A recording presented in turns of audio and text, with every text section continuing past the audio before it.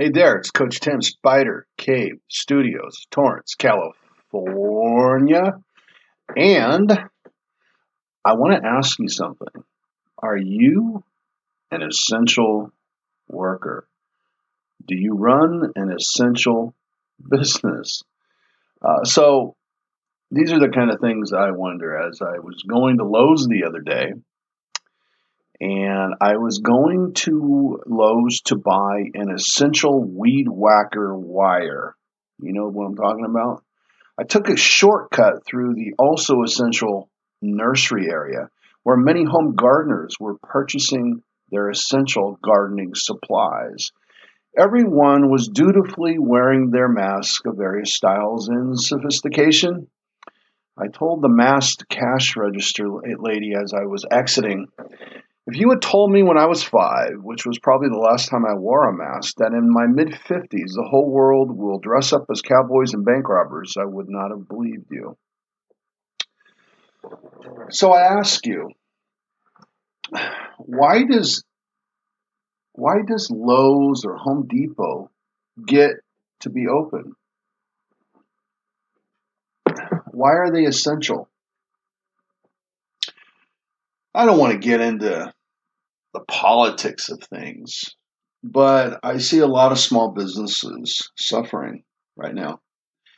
And I don't know if smaller home supply stores are open or not in town. Uh, I imagine they might be. Uh, I guess construction is essential, but it just seems like there's a lot of confusion. And so, in normal times,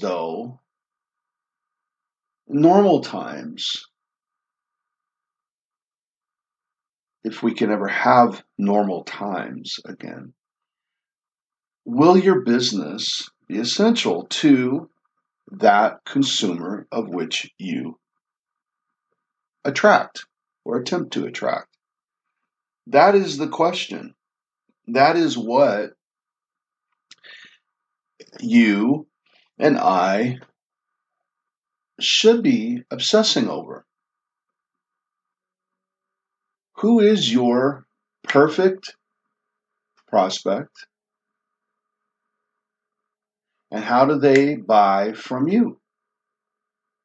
How do you get them to know and to market in a way such that they are attracted to your message, so that they are seeing you as essential?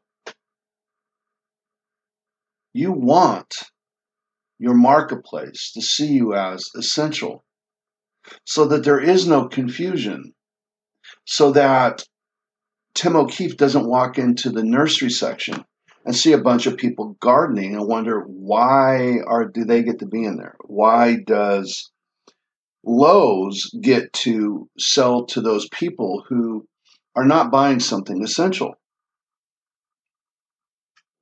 In fact, the other day I was listening on the radio and there was a shop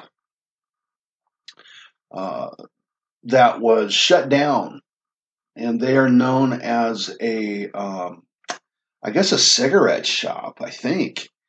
And they were deemed non-essential by the city of Los Angeles, I think. And there's not a lot of markets around there, so they also have lots and lots of grocery type of items, stuff you might buy at your local grocery store, right? And so the city shut them down, but because of the cigarettes, but the groceries are certainly essential, right? So again, that's just again, not to go too deep into the politics of the whole thing, but that's silly, right? But these kind of confusions that happen through government malfeasance, is that the right word? Or government just being government, just not having much thought into what they're doing, are severely hurting a local neighborhood who otherwise would not be able to get to a lot of the essential items that the store is providing.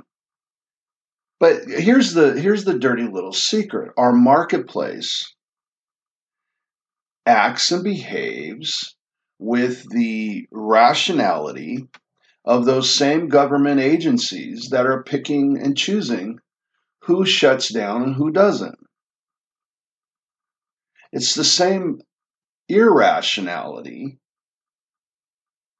in choosing you or your competitor. And here's the thing. Right now, as I guess, so they say, we're going to come out of lockdown, right? And again, that doesn't make much sense the way they're doing it. For instance, as of yesterday, Governor Newsom in California said the state parks and beaches are all going to be shut down.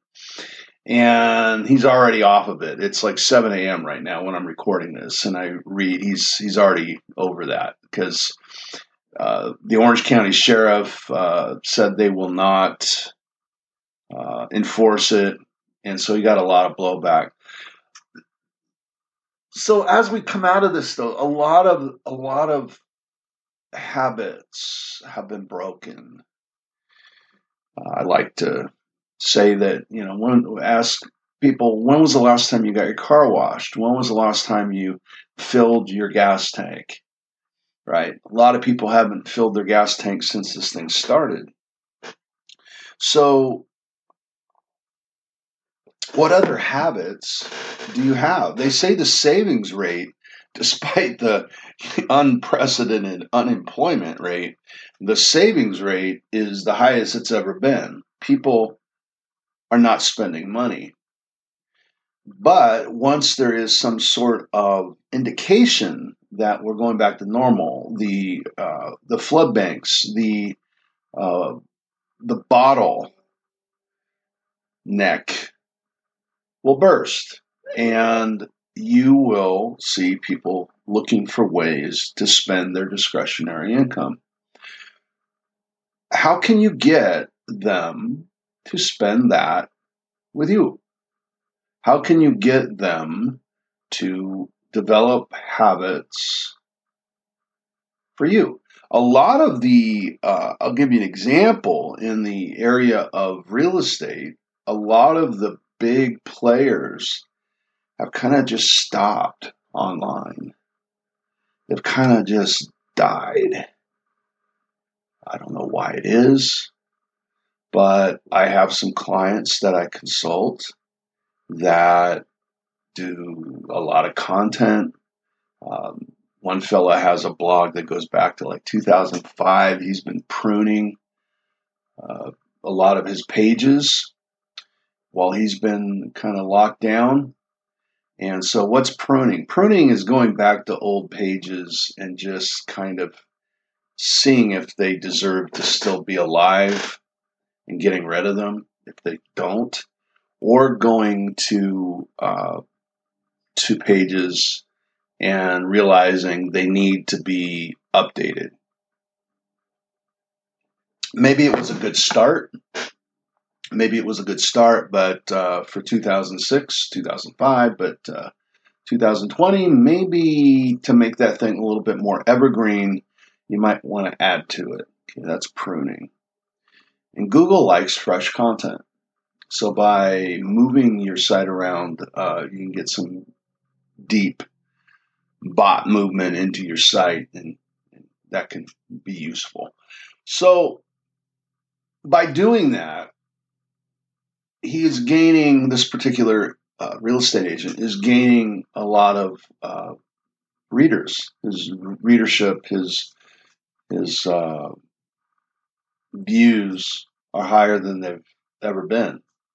Now, I would say as people get busy and they get back to work, that's probably going to die down a little bit, but he has people seeing him that otherwise would not have seen him, most likely, right? Same with me. I'm noticing that on my own stuff. I'm noticing it in my emails. People who almost never open up my emails on my email list are opening it. That's weird. I, I have one fellow who I used to do business with years ago. I'm having a conversation with him. I haven't seen him open up one of my emails in a long time, and emailed me back and said, "Buddy, we haven't talked forever. We should talk." So we're going to have a talk. And you know, this this is what happens. We have opportunities that otherwise maybe we would not have had. So hopefully you've built good habits during the lockdown period. Hopefully you continue the good habits. And most importantly, hopefully you have made it so that you've developed into your marketplace habits that your marketplace can have developed around you, where you've become the new habit, where you've become essential. It's Coach Tim, Spider Cave Studios. I'm out.